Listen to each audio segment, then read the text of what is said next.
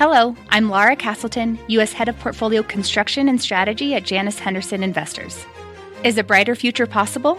At Janus Henderson, we think it is. For 90 years, we've worked to help clients achieve superior financial outcomes and fulfill our purpose of investing in a brighter future together. We know that this means our thinking and our investments are helping to shape millions of brighter futures for the next 90 years and beyond. To learn more, go to janushenderson.com. I'm Scott Wapner, and you're listening to CNBC's Halftime Report, the podcast, the most profitable hour of the trading day. We record this live weekdays at 12 Eastern. Listen in. Welcome to the Halftime Report. I'm Scott Wapner. Front and center this hour, the gold rush as the precious metal tops $2,000 this week for the first time in a year. And a move from our own Josh Brown today to take advantage of that run. We have that and how the investment committee is playing this market. Joining me for the hour today right here at Post 9, Josh Brown, Stephanie Link, and Jim Lebenthal. Let's check the markets. We've been in the red for much of the session today, and much of that having to do with the economic data. The JOLTS report today was below expectations. That is good, at least in terms of what the Fed is looking for. It does underscore, though, the softening of the economy, and that was underscored as well by factory orders. So we've got industrials, weaker, materials, energy, some of the more cyclical plays. But Josh, that brings me to you, and what you have told us is a trade. But nonetheless, you bought Newmont Corp. Yeah. Newmont Mining. Yeah. Because it is a gold play, correct? Yeah. Well, I bought it yesterday, and it's a trade based on technicals. But if you've been watching the show for a long time, you know that one of the things that I really look for is when the technicals align with the fundamentals. And I think with the giant gold miners, that's exactly the situation that we're in. Gold has been outperforming the S&P over the last year, up 8% versus minus 5%.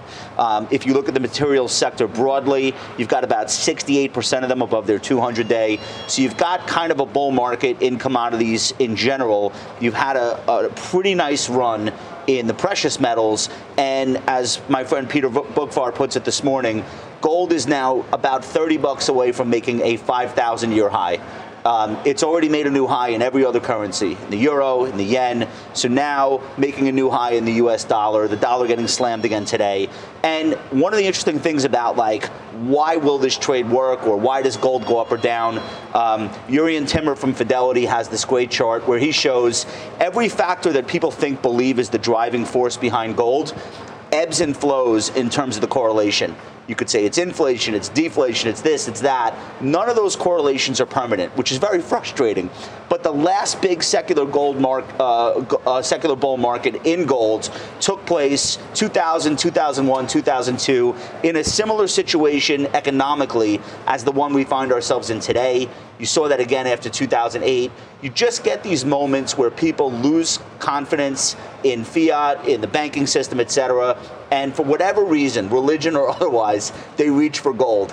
I think the demise of Credit Suisse is like an earthquake. And I think a lot of old money in Europe looked at that and said, what are we doing? Why don't we have more gold? So there are a lot of cross currents happening. If you think about Newmont itself, I love this backdrop. This is the biggest, the highest quality name trading here on the New York Stock Exchange. There's been tremendous consolidation in the gold miners. Newmont has been acquiring gold miners. Yamana just got taken out, split in two. The silver went one way, the gold went the other. So you've got capacity and cost coming out of the industry. Mm-hmm. And last thing, last year was horrific for gold miners. The cost of mining went way up. We know why.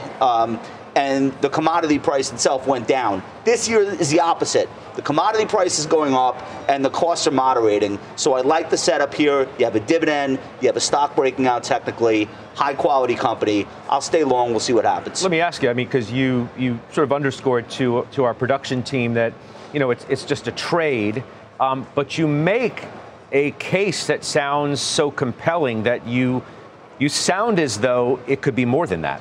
Yeah, look, there are people that are very good at swing trading or buying things opportunistically. They don't even care what the company does. They're purely looking at RSI and MACD and all of that stuff. That's not what I do. So this is the type of situation where I think the fundamental backdrop can stay good for a while. That being said, if the market tells me I'm wrong, If we get a really big turnaround here in the miners or in the commodity or both, I would have to rethink that and possibly exit. So I'm not married to anything. I'm definitely not married to this. So, Steph, is it as simple as a flight to safety move that has pushed gold above, as we said this week, over 2,000 for the first time in a year? Is it the Jamie Dimons of the world saying the banking crisis is not over? Quote, the current crisis is his annual shareholder letter. The current crisis is not yet over, and even when it's behind us, there will be repercussions from it for years to come. Obviously, I'm not saying there's a correlation between it. I'm simply suggesting that as long as you have sentiment like Jamie's, there's going to be a move into gold. No? Yeah, it's definitely defensive. I think it's also a weak dollar play, and it's also a recession play, right? So there's a lot of unknowns right now, and so you can easily see why money would go into gold. I have to tell you, Scott, we've been talking about being data dependent for looking at the economic data points for the last year, right? And that's what we all have been. The data actually, as of late, not so great. Right. I mean, so I've been talking about being a little bit more balanced. Maybe this is my version of being a little bit more defensive in what Josh is doing with gold. I don't really want to get over my skis in terms of cyclicals as much as I was. I am actually buying more defensives. I'm more balanced. We've talked about that. But the data point I think that kind of just alerts me to be a little bit more cautious is the leading economic indicators in the PMIs and in the ISMs. They're negative. And that's, again, leading economic indicators. So that is definitely disturbing. And then at the same time, the core PCE on Friday that came out, everybody was singing songs for joy. And it wasn't a good number at 4.6% year over year. The fact of the matter is the last 3 months we've seen 4.6, 4.7% core PCE, and that is not friendly for the Fed.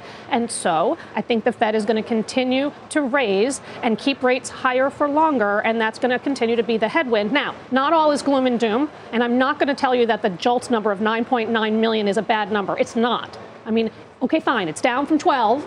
I got it. The incremental data point is negative, but it's still very, very good and well above historical averages. But it is something to keep in mind. Yeah. But that's still part of the thesis of why I want to still at least be in the market and look for opportunities, because it is the consumer that has hung in for now, and it is the job market that's supporting them. You could spin the JOLTS number today, Jim, a number of different ways. You could look at it positively in the prism of Fed pausing and saying, okay, this is what the Fed has been looking for, but you can, as I said at the outset, also say it's more evidence building the story that Steph was talking about, that the economy is deteriorating. It's to some degree. We can quibble over, the speed of which things are happening, whether it ultimately, devolves into a recession or not, but it seems undeniably trending in that direction. I have to agree with you. I mean, it's unassailably true. The one thing I will point out is I think there's an important data point coming out tomorrow, Scott, and that's the ISM non-manufacturing index. That's actually been in expansion for several months, and I think we all know that it's the services index that represents far more of the economy than the manufacturing index. Of course, if that comes in and disappoints, then that's going to stink, right? I think, however, where we are right now is obviously this is not a time where we have any earnings to sink our teeth into. That's not for at least another week. We're in macro land, whether it's the labor report coming up this week or the CPI, PPI next week. The one thing that, I'm not a technician, I'm not a chartist. I know I'm sitting next to Josh here, who's excellent at it, but there are some technicals that stand out to me. And if they stand out to me, they're pretty obvious, okay? I talked a few weeks ago about the fact that you had the golden cross on the S&P 500. That's where the 50-day moving average crosses above the 200-day.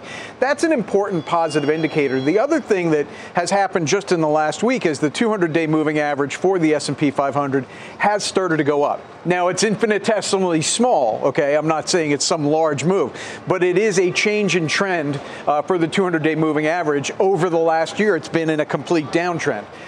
It's way too early to say, hallelujah, the sun's coming out and shining. I'm not saying that. What I'm saying is that in the absence of earnings to sink my teeth into, which is where I really live, those technicals actually do matter to me.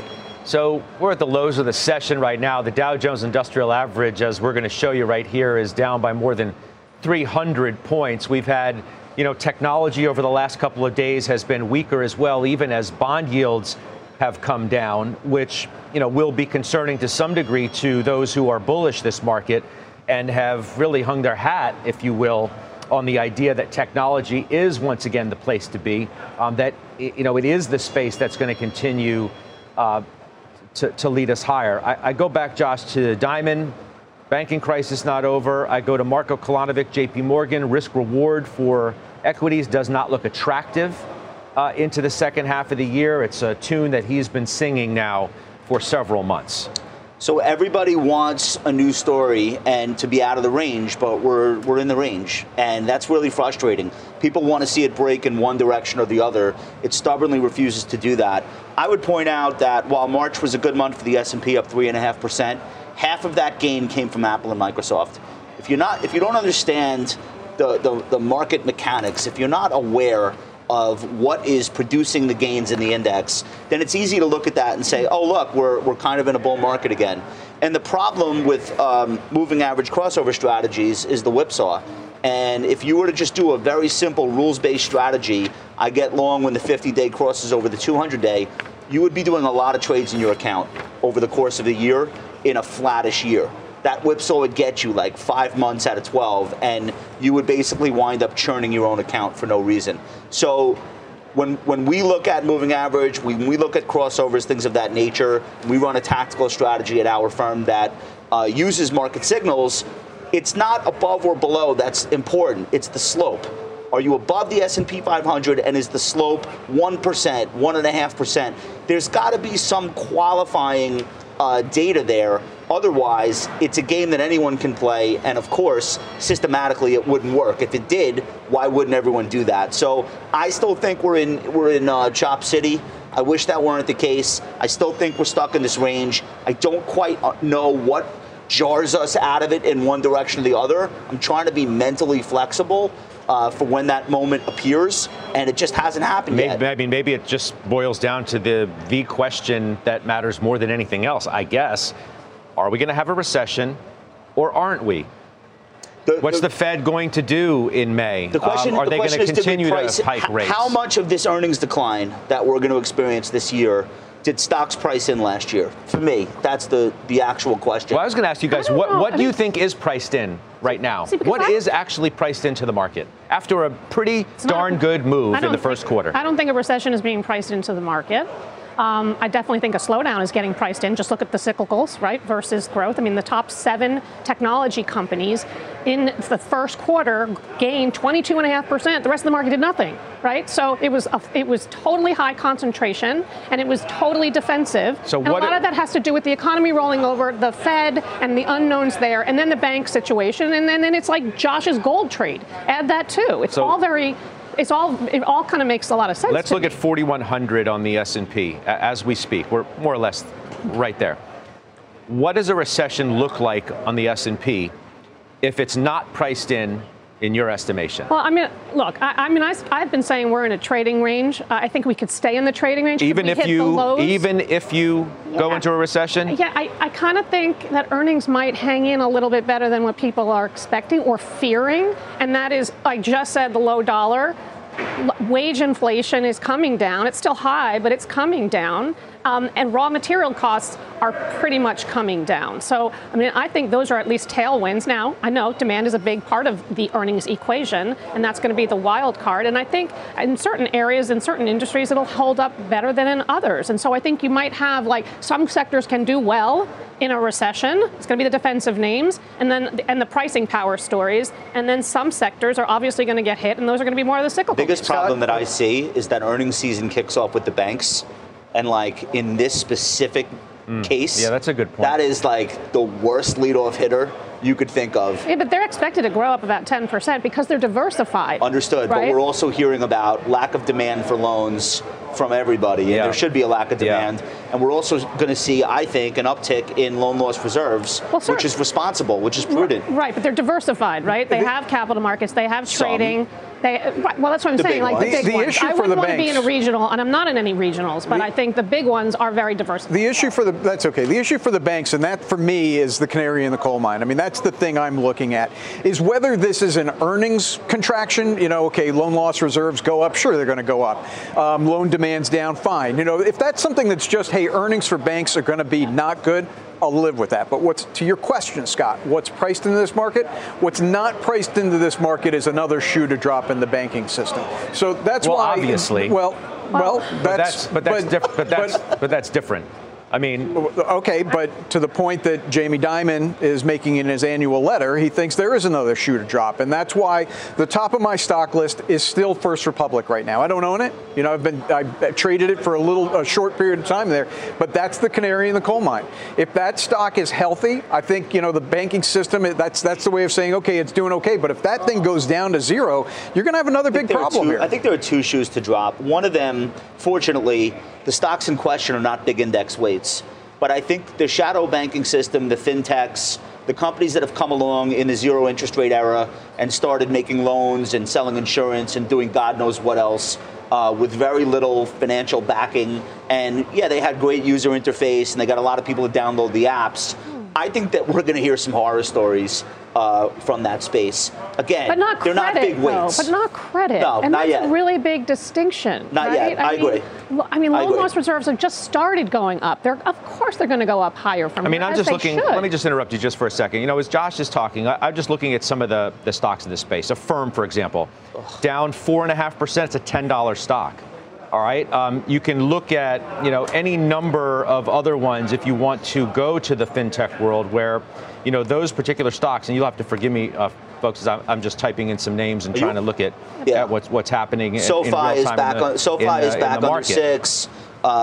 You know, you've got PayPal's probably, I just pulled PayPal up. Probably market cap wise, that's probably the most important name of the ones we're talking about. And then you've got this whole ancillary group that are financial, kind of, but they're real estate, fintech, and that's a disaster. They could be disasters, but they're not nearly the size of some of the large banks, right? So, I mean, unless you have 15 of these fintech companies go under at once, that's a problem. But if it's a one-off thing, I would just say, like, remember, I think it's more sentiment to have this many stocks not doing that well. Do you know how many bank failures there's been since 2009? 513. Okay. And we don't talk about most of them because most of them are they're small. Do we need to take? Just put it into perspective. I know that, but do we need to take what Jamie Dimon is saying in his letter more seriously? And I raised that question because when he made the hurricane comment, you know, people ridiculed it and they made fun of it for weeks and weeks, if not months, and then Silicon Valley Bank blew up. About 10 months later. I don't care what he was talking about. The mere fact that he was talking about a hurricane, maybe he should have said an earthquake, because that's what that felt like. And his point in his letter is that the aftershocks are not over. Well, here's the problem. The Fed is still continuing to talk about raising rates. Yeah, they will. And that directly hurts the banks, right? It directly increases their cost of deposits, which is a force that moves people out of bank deposits and into treasuries and into money markets, and just further hurts the solvency issues that banks are facing. I'm not saying there are insolvent banks right now. I'm saying that's what will lead to solvency issues. So, you know, look, we're going to get average hourly earnings on Friday. We'll get CPI, PPI next week. Maybe those will come in benign, and we can put the pause back on the back on the news tape here. But with oil going up, that hurts the thesis. It looks more and more likely that the Fed will raise at least 25 basis points. You've got to be worried about your cyclical leaning in your book. I am becoming you more have worried. to be. Yes. I am becoming more worried. I think with banks 100%. also, just to put a bow on this, we have a caste system. We have 5 banks that basically can get away with paying almost nothing for deposits. And then we have another 1,000 banks that really have to figure out what they're going to do to keep their deposits in this environment. It wasn't an issue when rates were at 0%, 1%. It becomes an issue 4%, 5%, and we're not done living through that. And I think that's what Jamie was saying in his letter this morning. What are the ramifications for commercial real estate, for small business loans? Like there's a second derivative to this that we haven't seen yet. It's still relatively early. A lot of people have been able to refinance over and over again for the last 7 years. That's going to go away. So I don't Not think to mention higher regulation, higher capital levels for these banks, because that's what got them into trouble. If everything is FDIC insured from now on, you could bet the costs of that are going to go up a lot as well. Let me do this before we take our first break. We mentioned what Josh did at the very top of this block in terms of, his buying Newmont.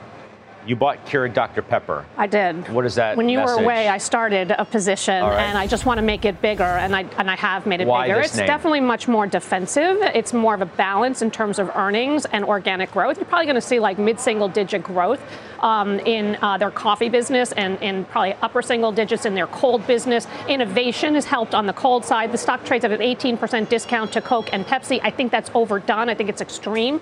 And I think they have good pricing power. They put the prices in place last year. That should help them this year. And labor cost them 20% last year. And wages are coming down, not a lot, but they're coming down, and that should help. That should help the margin side. Okay, so let's take a quick break. I hope you'll stay with us because we do have a debate coming up right here on the desk. Stephanie Link selling a stock. Jim's hanging on to it. We'll find out why. We will next.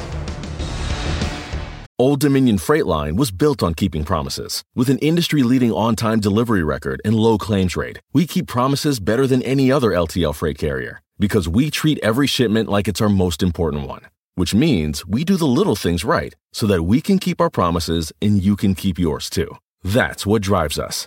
To learn how OD can help your business keep its promises, visit odfl.com. Old Dominion, helping the world keep promises. What does it mean to be rich?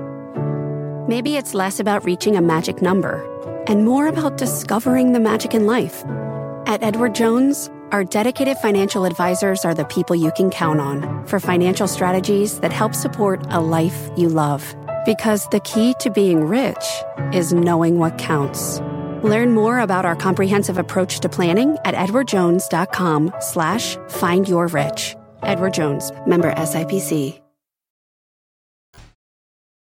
All right, we're back. There is your market picture. Dow down 300.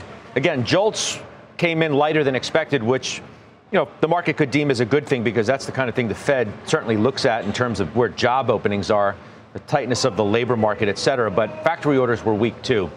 And this only adding to that story that's being told about the weakening economy. And that's perhaps why you have materials, industrials, some of the cyclical plays leading us to the downside. Dow is at 33,301. That's a loss of, as I said, 300 points. We'll keep our eye on the markets, of course. We do have a trade alert, however, because Stephanie Link sold Deere, which Jim Lebenthal owns. Why'd you sell? Well, it's pretty simple. I talked about the manufacturing numbers that have been pretty disappointing, and the PMIs and the ISMs and the leading indicators, the new orders also being very depressed. That's kind of the new news, is the new order piece. But I bought this about a year and a half ago, Scott, and I made a lot of money. I mean, I'm up 38% in it, and I think that it's prudent to take gains when you can. I think industrials in general have held up remarkably well. I still like onshoring. I still like aerospace. I still like ag, by the way. And I like this company, and I love precision ag farming and what that's going to do to their margins. But it's very hard to stay aggressive on this name and not take gains when the data, macro data, is telling me otherwise. You want to comment on this since you own it? So a few things. And look, you know what? I mean, Stephanie has been your partner in optimism, not to the degree, nearly that you have remained, but she's been there with you. And I feel like, she's got one foot out of the car. Yeah. The disloyalty is shocking. No. All jokes aside. No, all jokes aside. From somebody who has looked at the glass as half full rather than half empty, I feel like the glass doesn't have as much water in it at all anymore. Yeah. So, Scott, for the last almost 2 weeks, you have been hearing me, and the watchers have been hearing me getting a little bit more negative, okay? That rate hike move by the Fed, and frankly, what was said afterwards, which people took it as dovish, I did not, to me indicates that they simply do not get, all right, that they cannot control both inflation and have stability in the banking system at the same time. It's folly to think they can, but they think they can. But that's only one side of your argument. I want you to address head on your belief from as long as I can now remember about the alleged strength of the economy and how it's going to just continue to hum along and avoid perhaps any landing whatsoever. It has. It has. Okay, great. Okay. Great. I mean, it has. Yeah. But that doesn't mean anything. We've been having that argument for solidly. It's not a an year argument. Now. Okay, it's not an argument. Okay. It has. Do you want to talk about Deere or the economy? You tell me which. It's the same story. I mean, Steph is selling it because she believes the economy is deteriorating. Okay. Well, if you let me just hold on a second, all right? Because Deere. I just want you to address the main issue, not the Fed. I want you to address where the economy's going. Well, I just did, but let me address Deere because there's something specific about Deere, which is that it's agriculture. And with what's been going on the last year in the middle of Europe, in the breadbasket of Europe, there needs to be more planting, regardless of what goes on in the economy, recession or not.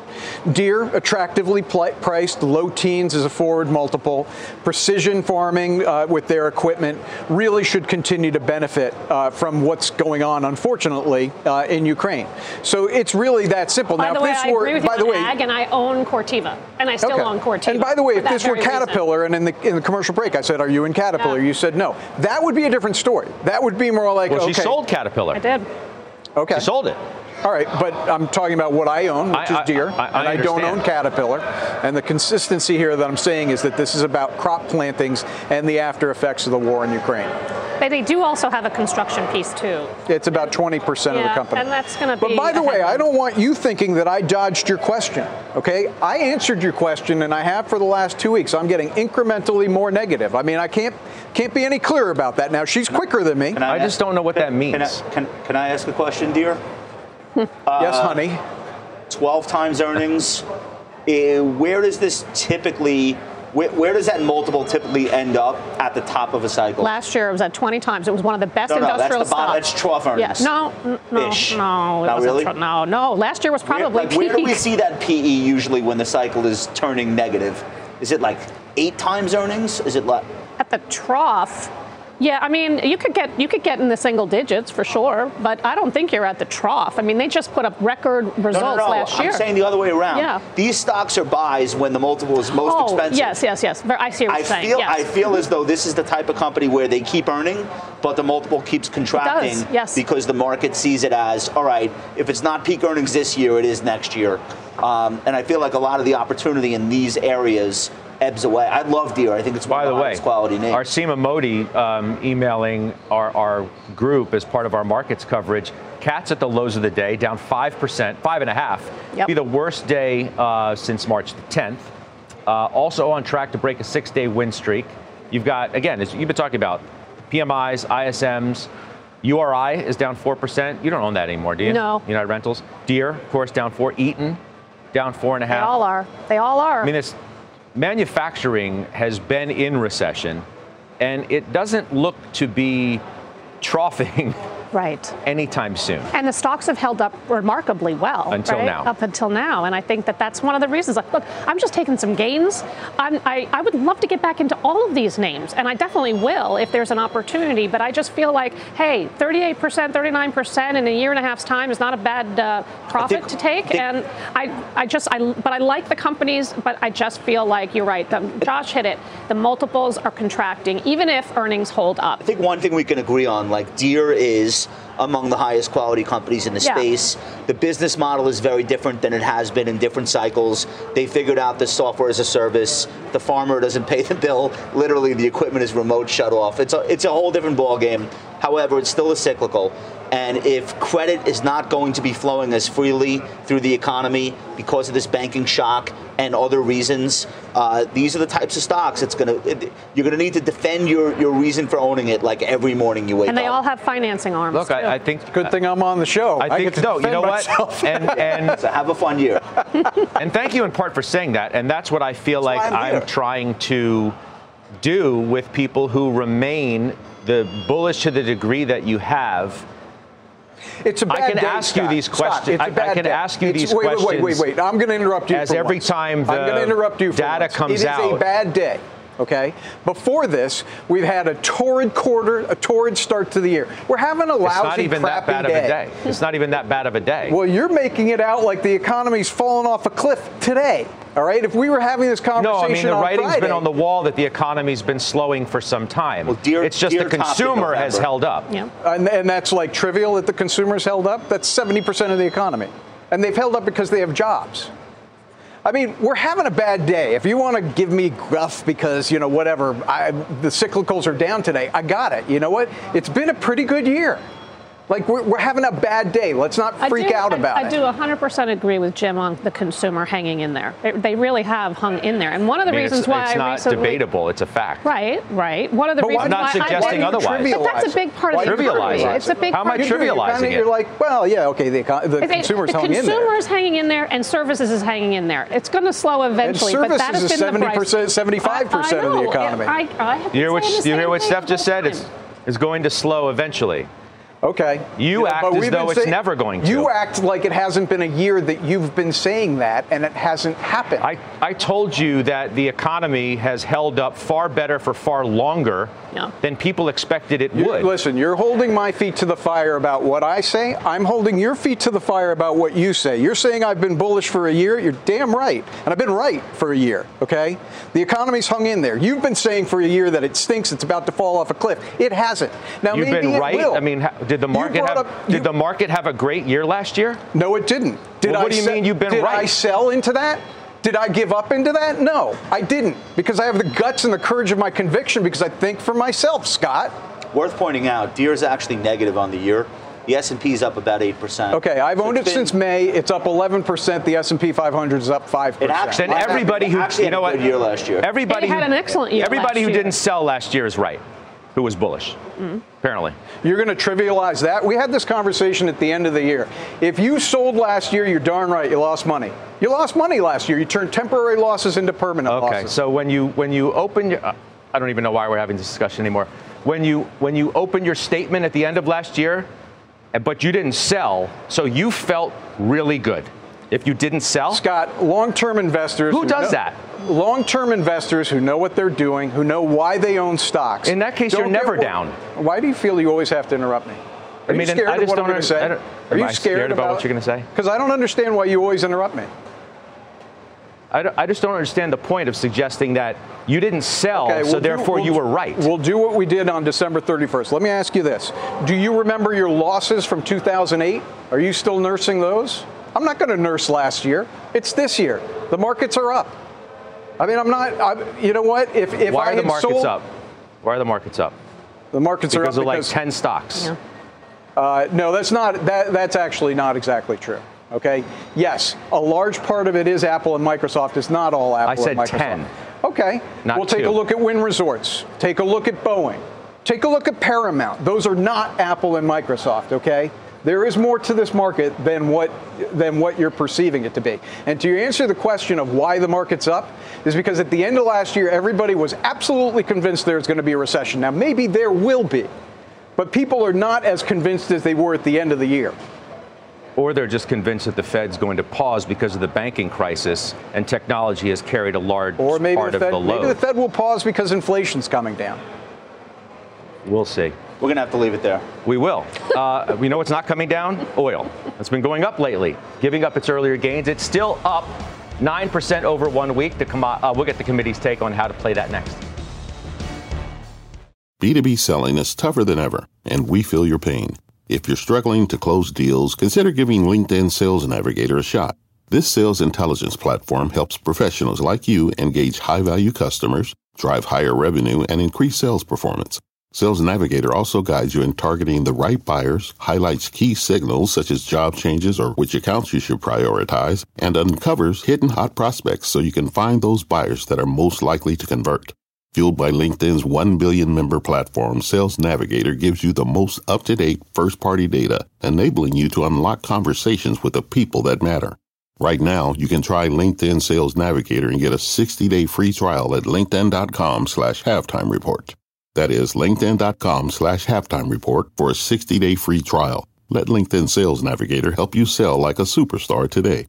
Just go to linkedin.com/halftime report and get started. All right, welcome back. You're looking at a live picture right there of Midtown Manhattan, just outside Trump Tower, still waiting for former President Donald Trump, expected to leave Trump Tower, head down to the courthouse in Lower Manhattan for his official arraignment. Our Eamon Javers is in Washington, D.C. today with the latest on the timeline, what we should expect as this all transpires. Eamon. Scott, no movement yet at Trump Tower, as you say, and we're waiting for that. The former president is due in court by about 2:15 this afternoon. That timeline could slip a little bit, but that's what we're expecting. I'm currently looking at 6 live feeds here of Midtown Manhattan and Lower Manhattan, so we've got all the angles covered for you for whenever we do see that movement by the former president of the United States. He's going to go to the court. He is going to be fingerprinted, booked. He is going to be processed in many ways similar to any ordinary defendant, although this is no ordinary situation. This is the first time a former president of the United States has faced criminal charges. We'll see the president in court later today, but we won't get live pictures of that. We're expecting still pictures of that moment will be released after the fact, but we don't expect that we'll be able to have TV cameras there. One big question in all this is whether or not the former president will stop to talk to pool reporters who are on scene inside the courthouse. Having covered former President Trump for a number of years, I can tell you he does like to stop and talk to reporters. So I would imagine that that's a possibility today as well. All of it's going to wrap up in a couple of minutes in the court hearing. Then we expect to see the former president make his way back down to Florida later this afternoon and have a rally with supporters back down in Florida close to Mar-a-Lago, where we expect him to bed down for the night, Scott. So a big day ahead for the former president of the United States. Yep, and we will show you those live pictures. Eamon, thank you very much. We'll show you the live pictures outside Trump Tower the minute we see the former president emerge, get into the motorcade, and start to make his way down to Lower Manhattan. Let's do our chart of the day now. WTI crude hovering near $80 a barrel, still higher for the week. It's been an interesting story for certain. It's down a touch today.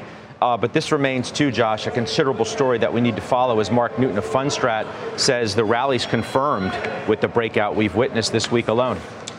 Yeah, look, I think if you think about this group of stocks, they're actually underperforming year to date after one of the best years of all time for the sector. So a little bit of a cool off makes sense. The median performance over the last week, though, for these names is plus 5%, and they're pretty much all working. 81% of the IEO ETF, which is what I own, which is how I'm involved in the space, are over their 20-day moving average, 44% over their 50, only 33 are above the 200-day, which means I think that there's room to run. Look at valuation. The median PE ratio of components in the IEO, these are all oil and gas producers, not the majors, like the regular producers. Median PE of 5, median forward PE of 7, price to free cash flow of 5, and the expected earnings growth is 10% plus for pretty much every one of these names. So I think there's room to the upside in terms of valuation, and now the technicals are starting to look a lot better than they looked even a month ago. So I'm in the group. I hope it works. It was a great place to be last year. Hopefully we get a repeat this year. You feel, Jim, like you have, some newfound love in this space? I mean, just given that oil had a 6 handle on it not that long ago. Now it's 80, and we have a new dynamic of the OPEC shock from, a day or so ago. And we have another new dynamic, which you and I have spoken about, which is the Strategic Petroleum Reserve. And you and I have lamented the fact that the government did not refill the Strategic Petroleum Reserve down in the 60s. They should have. I think maybe the debt ceiling got in the way. But just to make this concise, they're not going to be filling it at these prices. And more to the point, the Strategic Petroleum Reserve is too low to be making any withdrawals right now. So that's not going to help the price go down. I listened to your interview, by the way, with Mark Fisher yesterday. It was very good. What I heard him say is the trading range is 65 kind of to 90 now. It was 85, but he's put some upside on it. And then producers will come in. And there is a long history of OPEC cheating on its quota. So I do think 90, he's right, Mr. Fisher, that there will be some production increases at that point. Steph? Yeah, I mean, it's all about, to me, free cash flow. They're going to make a lot of cash in $65 oil or $90 oil. So, and what they're going to do with that cash is what they've been doing, which is different over the versus the last many, many years. They are buying back stock. They're increasing their dividends. They're not producing as much or not overproducing. They're still producing. But the point of it is that these stocks are trading very cheaply. Here's the one caveat. I mean, if you go into a recession, these stocks are going to go down, right? Because they are cyclical by nature. But that being said, at least the free cash flow gives them a lot of opportunity to create, as I mentioned, and shareholder don't forget returns. China. I like how they're calling themselves OPEC Plus now. It's like a streaming app. So there were a lot of great shows on OPEC Plus. It only cost you $80. It's the most expensive of the apps. It's $80. Good luck. All right, up next, a new call to sell one Dow stock that both Stephanie and Jim own. We'll get into that debate next. All right, welcome back. Let's get to our call of the day now. Boeing downgraded to sell at North Coast Research. The analyst says production schedules and consensus forecasts need to be reset due to issues with the global supply chain. I'll give you the platform first, Jim. Obviously, the stock's had a great run, and I know how much you like it. What about this call? So one of two people are right. Mr. Olin, who's the analyst at North Coast, or Mr. Stan Deal, who's the head of commercial aircraft at Boeing, who last Thursday announced that a production increase is coming, in his words, very soon. One of those two people are right. They can't both be right with what they say. Now, I happen to think it's Mr. Deal, the head of commercial aircraft at Boeing. Management at Boeing has done a very good job of rekindling my enthusiasm for them over the last year. If they screw this up, I'm going to be apoplectic.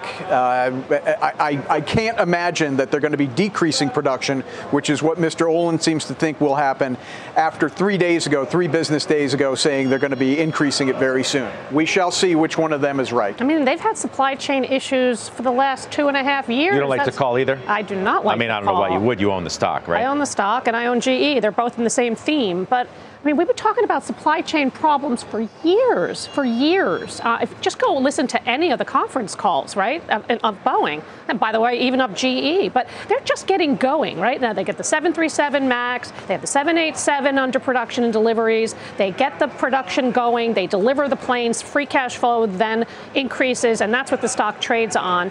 And so I'd be a buyer on the stock on any weakness.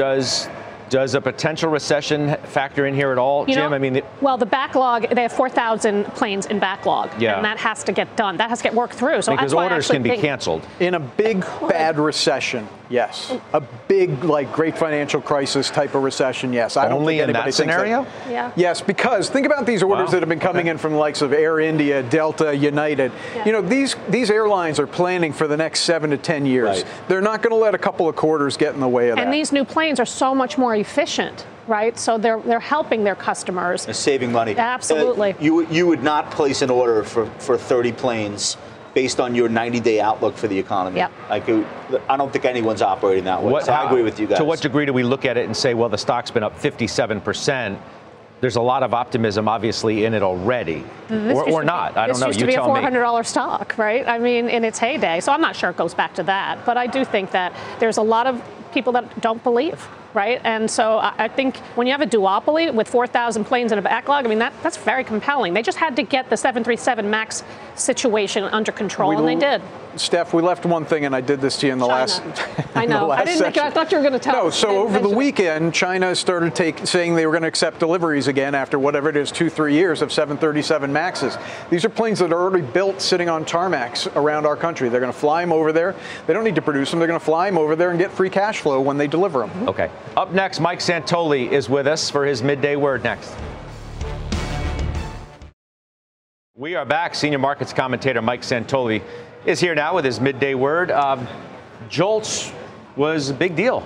It was a big drop. I mean, you use 500,000 job listings, and the market reaction is more interesting. Just the yields getting compressed, 10-year possibly breaking down, and people have been on alert for this idea that the relationship between stocks and bonds maybe is going to evolve and switch. Right, lower yields are not necessarily good for the indexes. Way too early, I think, to make that conclusion. But that is the recession caller's case: is that we're transitioning from being afraid of the Fed to being afraid of the economy. I think the tactical question is it exactly this easy that the S&P gets up to the same level, 4,100 to 4,200. The VIX gets below 19.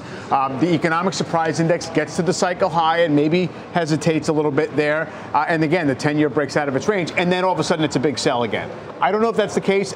You have had higher lows when you've had these pullbacks. Yeah. You have 3-4% before you even have to worry about whether that's the case. It's just harder for the rotation to take hold in favor of mega cap growth when the QQQ is at 320 instead of 290 3 weeks ago. If you had an algorithm, wouldn't you write it to buy at 4105? What do you mean if? Well, okay. I know you guys have access to the secret out. Big secret revealed. Look, you give it a shot anyway. And like, isn't that if we for whatever reason, we break through, that's the buy, right? So Santoli confirms it. We'll work on it. I'll see you in a couple hours. That's Mike Santoli, of course. We got finals next.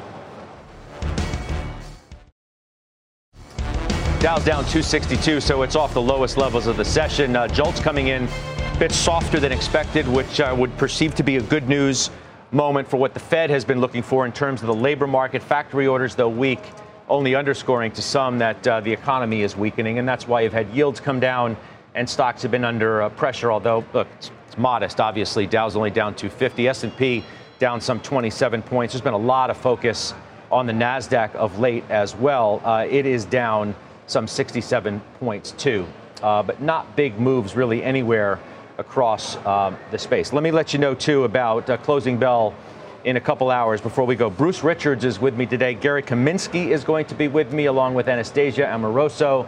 We're going to get into all of this and what the outlook is for the weeks and months ahead.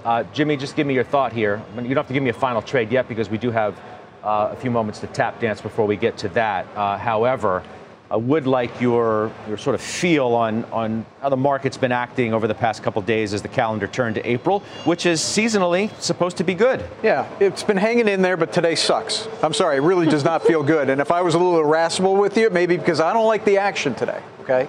That said, it's not that bad. I mean, it's down to S&P is down only 26%. Like it's bad with what we own. All right. No, but here's what I'm looking forward to is let's see the ISM services tomorrow. Give me the average hourly earnings and labor force participation rate on Friday. Give me the CPI, PPI. That's going to color my mood one way or the other, all those data points. Josh?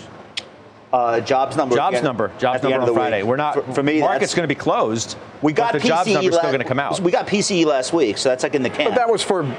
Agreed. That was for February. I really feel like the jobs number is starting to become more important, though. Like, if you see the reaction today is on Jolts, which, by the way, no offense, America, fake number. Yeah, but non-farm payroll is a backward-looking indicator. It's initial claims. It's initial claims that you want to actually continue to watch. But it's noisy. It's weekly. It is. This is a bigger one for me. That's what 4-week moving average you smooth out in initial claims. That's the better read, in my opinion. But average hourly earnings are going to be big too. Agree to disagree. Agree to disagree. That's what we always do. We agree to disagree. we love each other. As much as Twitter is really a buzz over the discussion that we had earlier, the best part of, I think, this is that, as it relates to you, you can give it as well as you can take it. And I appreciate and certainly respect your opinion. And likewise, Scott. On everything. Likewise. Just don't ever do it again. I'm going to ask for control of the mic next time. Let's do final trades. Stephanie Link. Procter & Gamble, another defensive position. I don't own it yet, watching it very closely, but they have great product innovation, productivity initiatives, cost savings, pricing power. This is a quality company. If it falls in a bigger market pullback, this is one that I would be buying. Okay. Farmer Jim. Cisco Systems, in a week where there isn't that much in terms of earnings and company-specific things to sink your teeth into, I would say if you don't own this stock, it's a steady eddy. Over many, many years, it does well in a bad market and a good market, and this is an easy entry point right here at which to own it. Patty, give me a one-year chart on Oracle, if you please. I will speak over it. This was a breakout that we've been talking about being in the making for a very long time. A lot of consolidation in this name. Finally broke out yesterday. I actually added to it on that breakout. I don't know who would be selling it here. So barring some market-wide catastrophe, this, I think, is going to be among the new leadership group in the market. Large cap tech, but underowned, underappreciated. Big-time player in cloud now, and I think the stock can continue to work. Still not expensive. I think one of the most interesting things, too, guys, in the 20 seconds or so that we have left, even as technology hasn't done, great over the last couple of sessions as the calendar has turned, it hasn't fallen out of bed either. Right. And even the stocks that are down, like an Apple, is only marginally so. So keep an eye on that. I'll see you in a couple hours.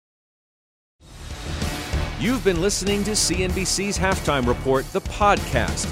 You can always catch us live weekdays at 12 Eastern, only on CNBC. From a flat tire in the city to a dead battery on a distant drive, AAA is partnering with T-Mobile for Business to accelerate response times and get more drivers back on the road fast. Our nationwide connectivity powers location telematics, so AAA's fleet can find stranded drivers quickly while being fully equipped with the in-vehicle tools to have answers when they get there. This is elevating the member experience. This is AAA with T-Mobile for Business. Take your business further at T-Mobile.com/now.